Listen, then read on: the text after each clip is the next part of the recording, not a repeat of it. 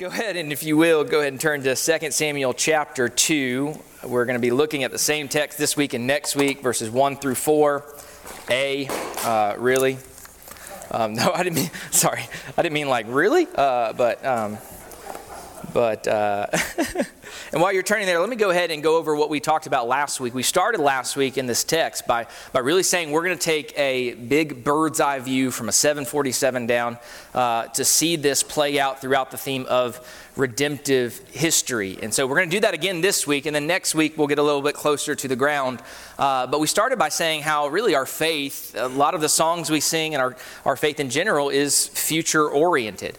Right? We talked about that song, "We will feast in the house of Zion. We will sing with our hearts restored. He has done great things." We will say together, "We will feast and weep no more." So we saw that the big idea really is that God will bring us home, as we talked about in our kids' time. We looked in the story and saw that David, in the context, is a king without a kingdom. David's pronounced king all the way back in 1 Samuel, but king of what?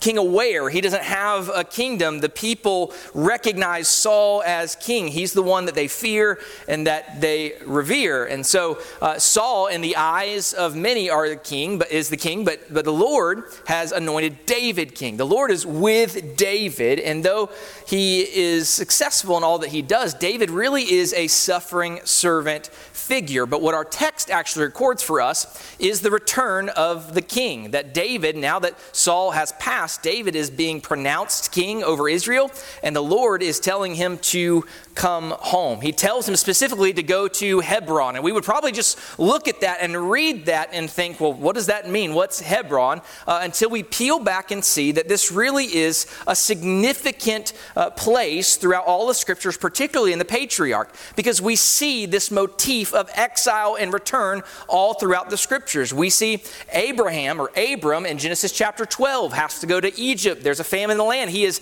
exiled, and then he returns. And when he returns, he goes to Hebron. Jacob, when he is exiled from Esau and even Laban, he has to escape. He goes into Padan Aram, and the Lord promises to bring him home, and he comes to Hebron. We even saw that Israel, after they were exiled in Egypt and in slavery for 400 years, finally, when Joshua conquers the land, he promises the first plot of land to Caleb, and Caleb takes Hebron. This is a significant place because it reminds us of something. There's a picture here. This isn't just coincidence that this continues to be a motif throughout all of Scripture, because as we saw last week from the first lesson we learned, it reminds us, friends, that we are not home.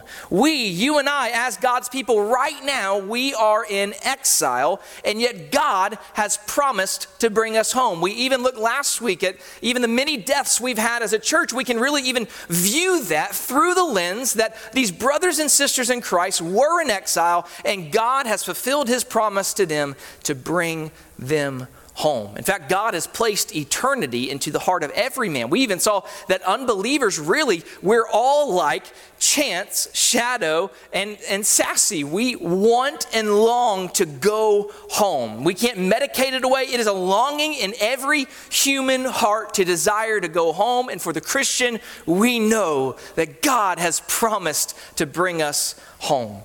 And so I want us to be reminded of that. And while we're finally reminded of that, go ahead and stand with me as we read 2 Samuel chapter 2, verses 1 through 4a again. And we'll finish two more lessons that we learned from all of that, this exile return motif. We'll jump into the final two lessons this morning, hopefully very quickly. It says this: "It happened after this that David inquired of the Lord, saying, 'Shall I go up to any of the cities of Judah?' And the Lord said to him, 'Go up.' David said, 'Where shall I go up?' And he said, 'To Hebron.'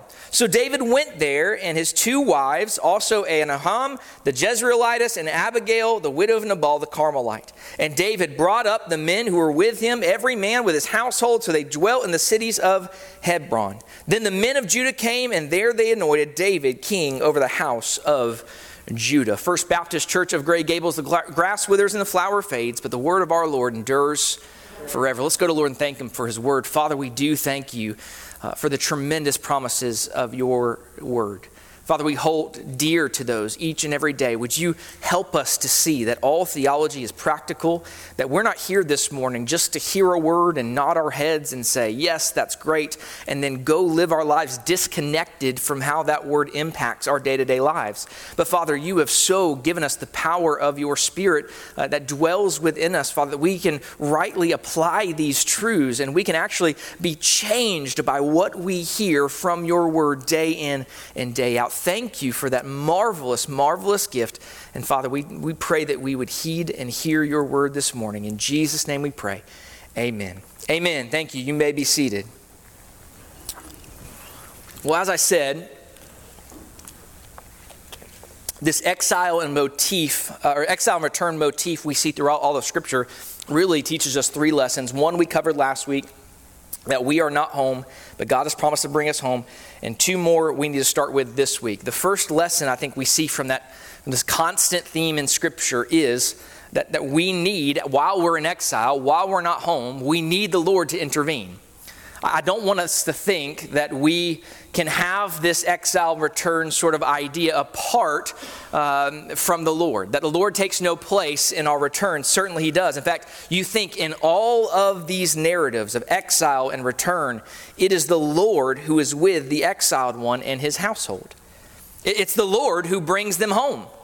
As we think about these motifs, don't miss the fact, again, that the Bible is not about Abraham. The Bible's not about Isaac, it's not about Jacob, it's not about Israel, and it's not about David, and it's not about you, not in the way at least you might be tempted to think that it is. The Bible is about our God. Abraham returns from Egypt while he was famine there because the Lord intervened. That's it. Jacob returns from his exile because the Lord intervenes. Israel is brought out of Egypt because the Lord intervenes. We didn't even talk about really Israel last week in the Exodus, but certainly you can see the Lord intervene there. Sometimes, by the way, it's super clear, like that case, right? When the Lord brings Israel out, Israel does nothing but practically grumble and complain the entire time they're in exile, and the Lord brings them out anyway. They don't lift a finger, right? Egypt kicks them out because the Lord works on their behalf for this great redemption. But sometimes it's really not as clear. For instance, when Jacob is in exile and you read that narrative, the Lord isn't really even explicitly mentioned over and over again as doing this or doing that. But then we see a testimony in Genesis 31 of Jacob's own testimony that it was the Lord that has been with him. It's the Lord that's protected him, that's made him wealthy and was sending him back to the promised land. In our passage in David's life, it is the Lord who once again has been with David in exile. He has protected and provided for him. He has just worked this great deliverance through the hand of David against the Amalekites, and now he is bringing David home.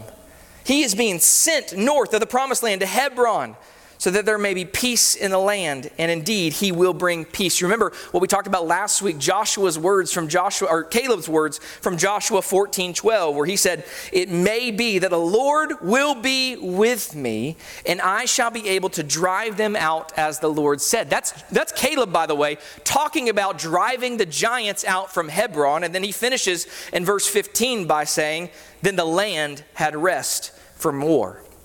David is demonstrating that Caleb-like faith, just as Jonathan would later say in 1 Samuel 14:6.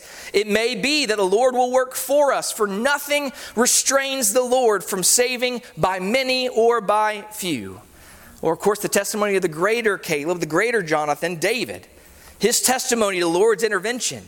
His battle cry when he's going to face Goliath. I don't know about you, I'm a big fan of action movies and war scenes and stuff like that. I think those things are pretty cool. But every action scene or battle scene you see is always made better by a tremendous speech, right? If you've seen Braveheart, you know the cry for freedom by William Wallace gets you going, right? It gets all the army going. They're ready to go after that speech. You think of Aragorn to the men of Gondor before the final battle there, right? Or my favorite, President Bill Pullman from Independence Day, right? "We will not go quietly into the night. We will not vanish without a fight. We're going to live on. We're going to survive."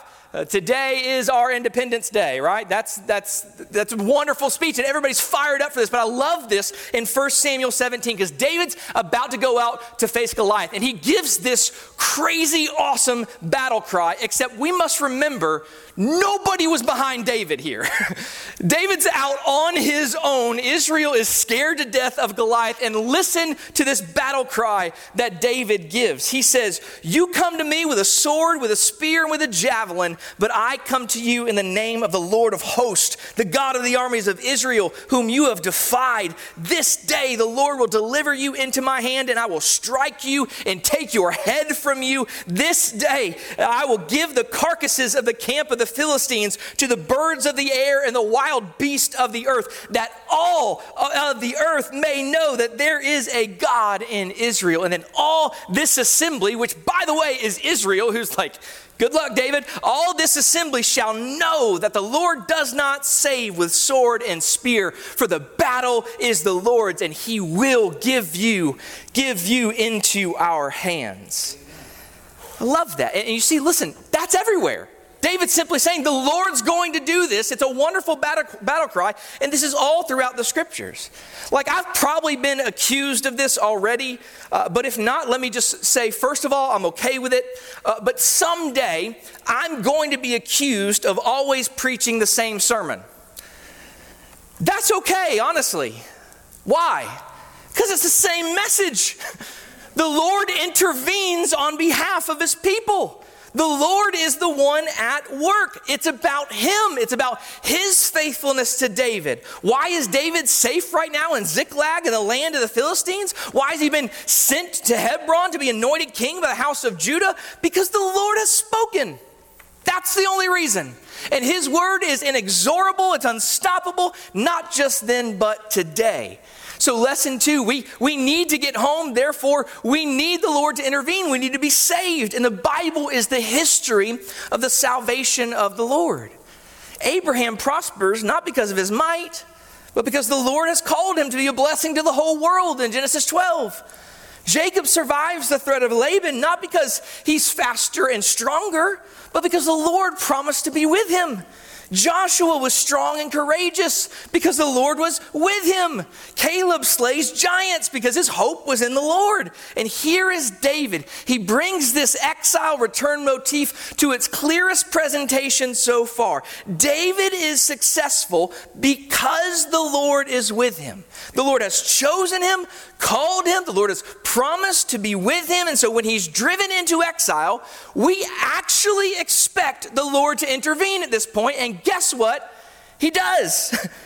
I mean, listen, isn't that just like our God? It's so easy to skip quickly from this. So just back up a little bit.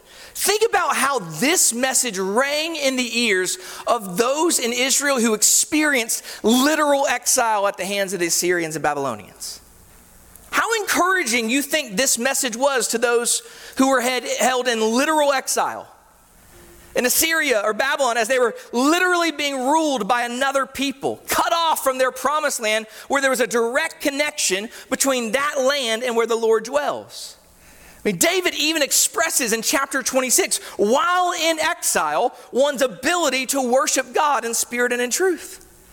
How comforting would that message have been for them? How important do you think it was for them to remember? Do you think it had any impact on Daniel whatsoever, Shadrach, Meshach, and Abednego? That they knew, even in exile, that the Lord was with them? How important do you think it was for their mind to be informed by the reality that this is just like our God, to bless us even while we are in exile, to be with us, to bring us home? Honestly, when has Yahweh not saved his people? Really? Look at the scriptures. He's so faithful. Again, our biggest threat is not Babylon. Our biggest threat's not Egypt or Assyria. Our biggest concern should not be whether the Lord God will intervene and bring our full salvation and bring us home. It shouldn't. Our biggest concern should be losing sight of the fact that we are in Babylon. Our biggest concern should be losing sight of the fact that this is not our home as we await our Savior from heaven. Our biggest concern should be the reality that there's a constant threat against our souls to simply compromise and integrate into the world in such a way that we no longer bear the image of our Father. Our aim should be to remind each other that Jesus, not Pharaoh or not Nebuchadnezzar, is King. Jesus will bring us home to our heavenly Hebron. We need him to intervene. That's the second lesson. We long for home. And this is the third point, the third lesson we see from this exile return motif throughout all of Scripture. It's this: because God will bring us home, because God will bring us home, we have hope. Do not discount how important hope is. I think we all know, don't we, that hope is vital.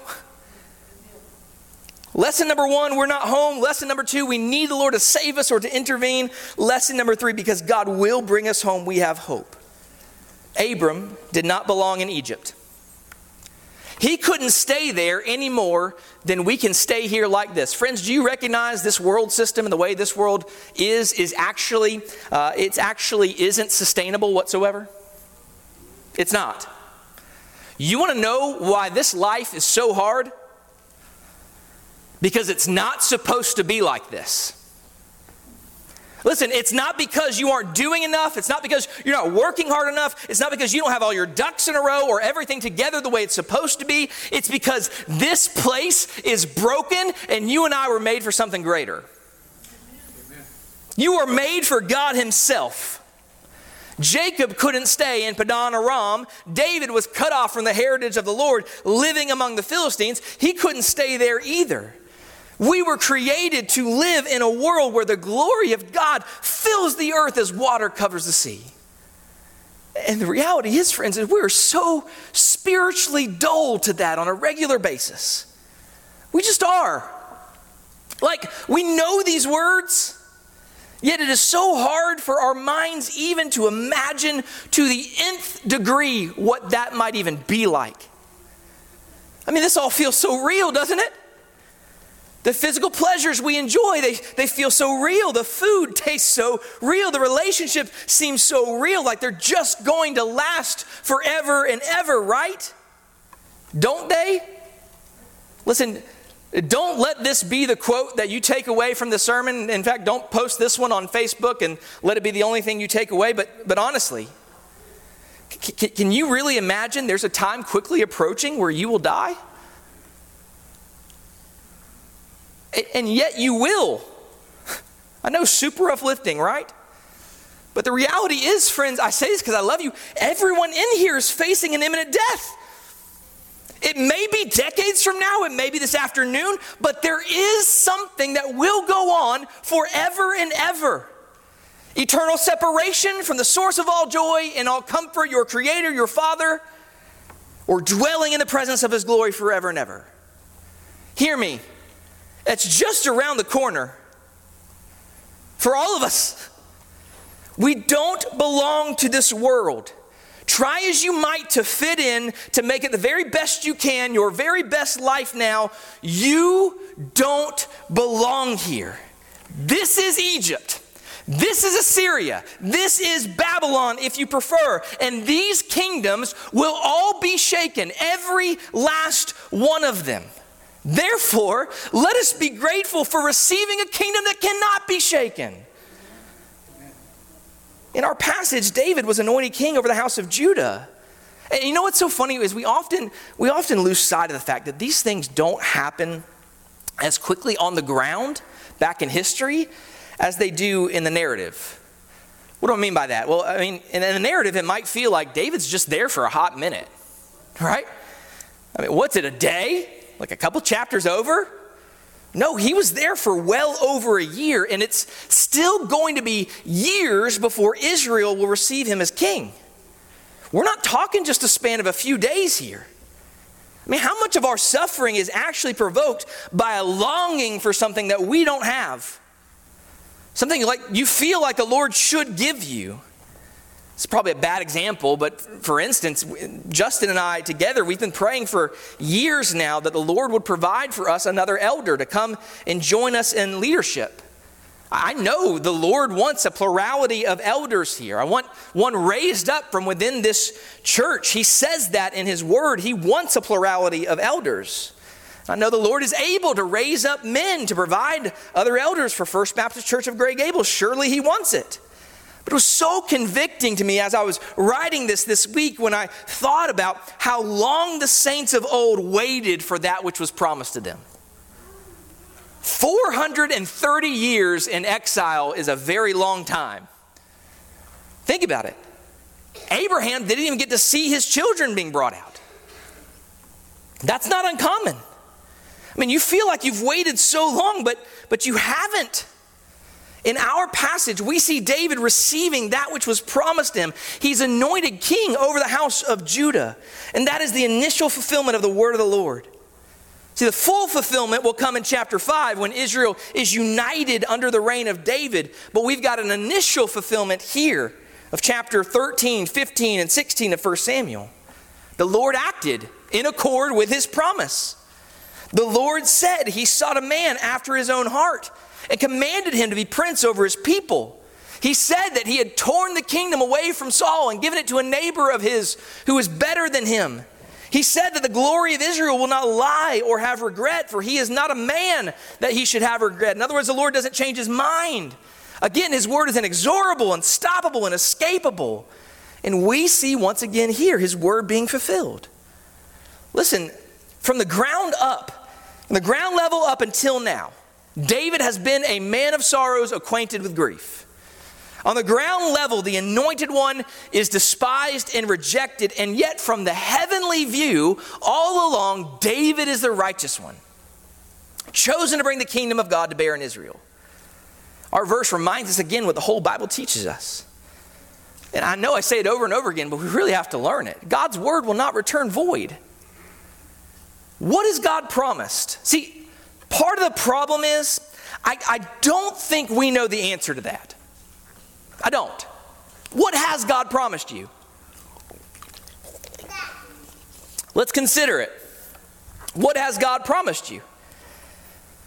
Hasn't He promised me a good marriage? No. Has He promised me a good job? Sorry. Again, no. But He's at least promised me health. No, not exactly. What do you think the Lord has promised you? Here's what He's promised you. He's promised you that on the day of the Lord, when He returns for His people, that Jesus will save you from the wrath that is to come. He's promised you that the wrath that is to come is going to cleanse and purify the earth of all sin and all lawbreakers, bringing about a new creation where righteousness and holiness dwell. That's what He's promised. He's promised that there's a day quickly coming when our exile will come to an end. He's promised that there's a day quickly coming when those of us who, like our Savior, are now despised and rejected will know the pleasure of standing as God's children. Hearing that commendation your heart longs for more than anything else, and you don't even know it. Friends, hear me. You will feel a deeper joy and satisfaction on the day you hear, "Well done, my good and faithful servant," than your greatest moments here on earth. The reality is, we can say that we know those things, and yet we don't. Not completely. But we can know it's true. It's like one of those things you can't quite grasp, feel, and imagine, yet you can just say, I know the word's true.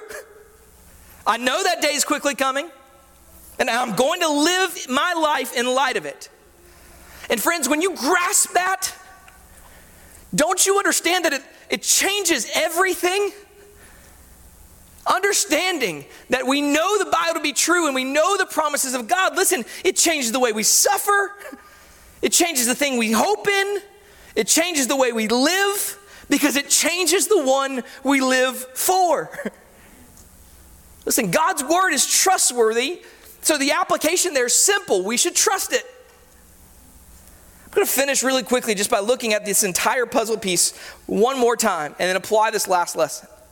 Of course, Jesus is the greater David, right? David is the greater Caleb. David's the greater Joshua, but we know Jesus is the far greater. He's the true and better Joshua, David, Caleb, and every other Christ figure who preceded him. Jesus is the greater David who through his exile is bringing us home to God. We've seen how ubiquitous this exile and return motif is in the scripture. That's intentional. This mystery of the gospel declared beforehand, as we read from 1 Peter this morning, declared in the law and the prophets, this mystery has become knowledge to us in Christ. See, our passage, taken in its broader context, reveals to us God the Father planned to send his Son as the promised seed of the woman, the seed of Abraham, who would defeat our enemies to bring blessing through a right relationship to God, with God, to the nations. But more specifically, 1 and 2 Samuel teach us that the anointed conqueror will be a suffering servant. See, we read Isaiah 53 and we think that just pops on the scene there. That's abnormal. But no, it doesn't. We actually even see that in Genesis. 1 and 2 Samuel teach us the anointed conqueror will be a suffering servant, despised and rejected by men. And then after his suffering, after his exile, then glory. After he's cut off, after he's crushed for our iniquity, then he'll ascend out of that grave, the ultimate exile, and he will return to Hebron, bringing rest to the land and the world. Now, doesn't that sound like a stretch?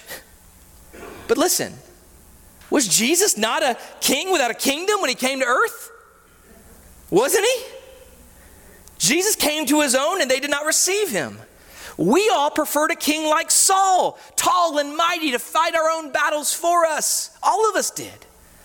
We drove him into the hands of the enemy who crucified him on the cross. That ultimate exile, cut off from God in the land of the living. But the grave could not hold the author of life. God intervenes and he raised the righteous one on the morning of the third day.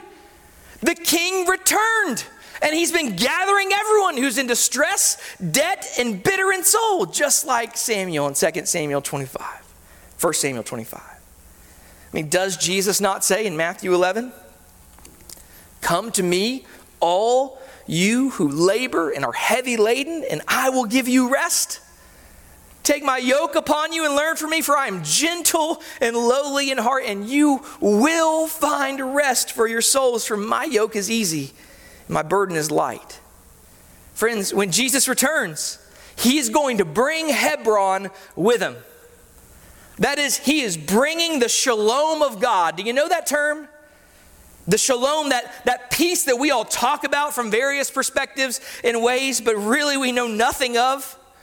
That peace where all of creation is restored to right relationship with God, functioning as God created it to function, enjoying God, reflecting perfectly his glory. It's a Revelation 22 type picture. Jesus is bringing the shalom of God, the glory of God. The earth will be filled with the knowledge of God as the waters cover the sea. That's the rest of the puzzle. That's the big picture. Revelation 22, if you don't know it, read it, please. It's homecoming. It's exactly what it is. It's the salvation we long for. The final end of our exile, the consummation of the new creation that began on the day Jesus rose from the grave. It began there, and now as he subjects all things under his feet, we wait. But friends, it's coming. So to return to our final lesson, it's certain. The Lord's return it's certain. Unbelievers, if you're an unbeliever here this morning, that day is certain. I know it's impossible for your mind to grasp what it might look like for Jesus just to rend the sky, just for it to be split open as he enters our realm as the anointed conqueror. But hear me, when he does, peace will no longer be the message. Unbelievers, you will bend your knee and then be removed from the presence of God forever. But today, it's peace. Today, he speaks from this very pulpit, peace. Receive him as Savior, receive him as King. That day could be today. Believers, for those of us who are in Christ, the application is pretty simple. Do not grow weary of doing good. the Lord has always brought his people home. It's the testimony of the scriptures from Genesis to Revelation.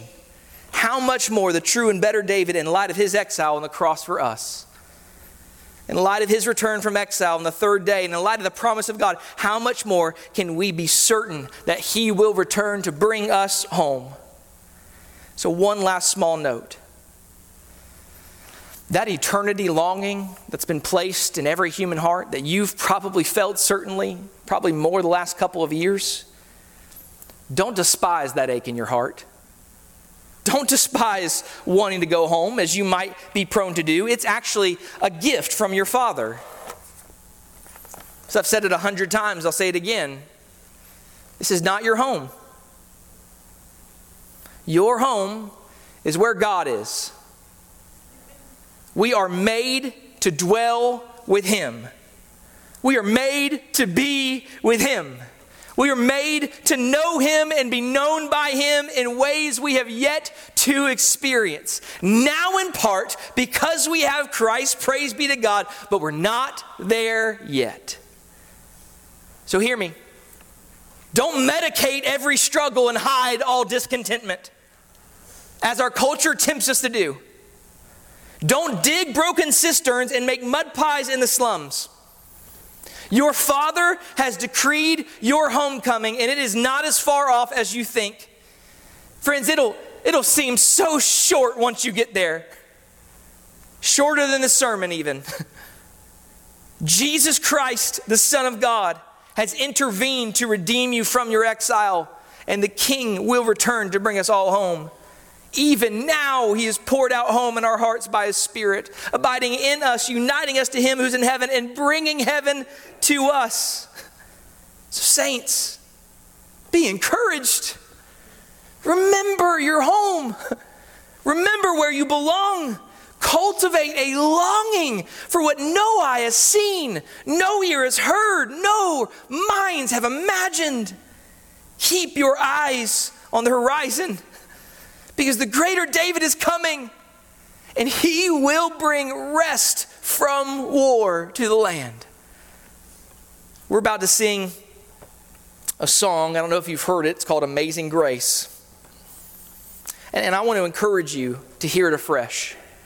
Once again, like so many of the songs we sing this song with a future-oriented perspective. We will sing through many dangers, toils, and snares. I have already come, past tense, praise God. We'll sing, 'twas grace that brought us safe thus far. We'll sing, the Lord has promised good to me. His word my hope secures. He will my shield and portion be, as long as life endures. When we've been there 10,000 years, where's there? Home. That's where it is. When we've been home 10,000 years, bright shining as the sun, we've no less days to sing God's praise than when we'd first begun. Would you stand with me as we close this morning?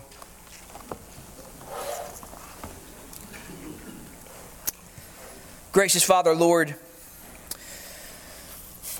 you far better than we know how dull our spiritual senses are.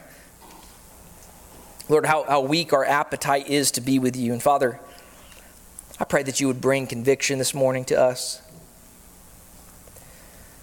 That you would remind us that we are not home. And Father, I know I've been saying that for the last, I don't know how long. Father, it seems that we need to be reminded every day. This world is so broken.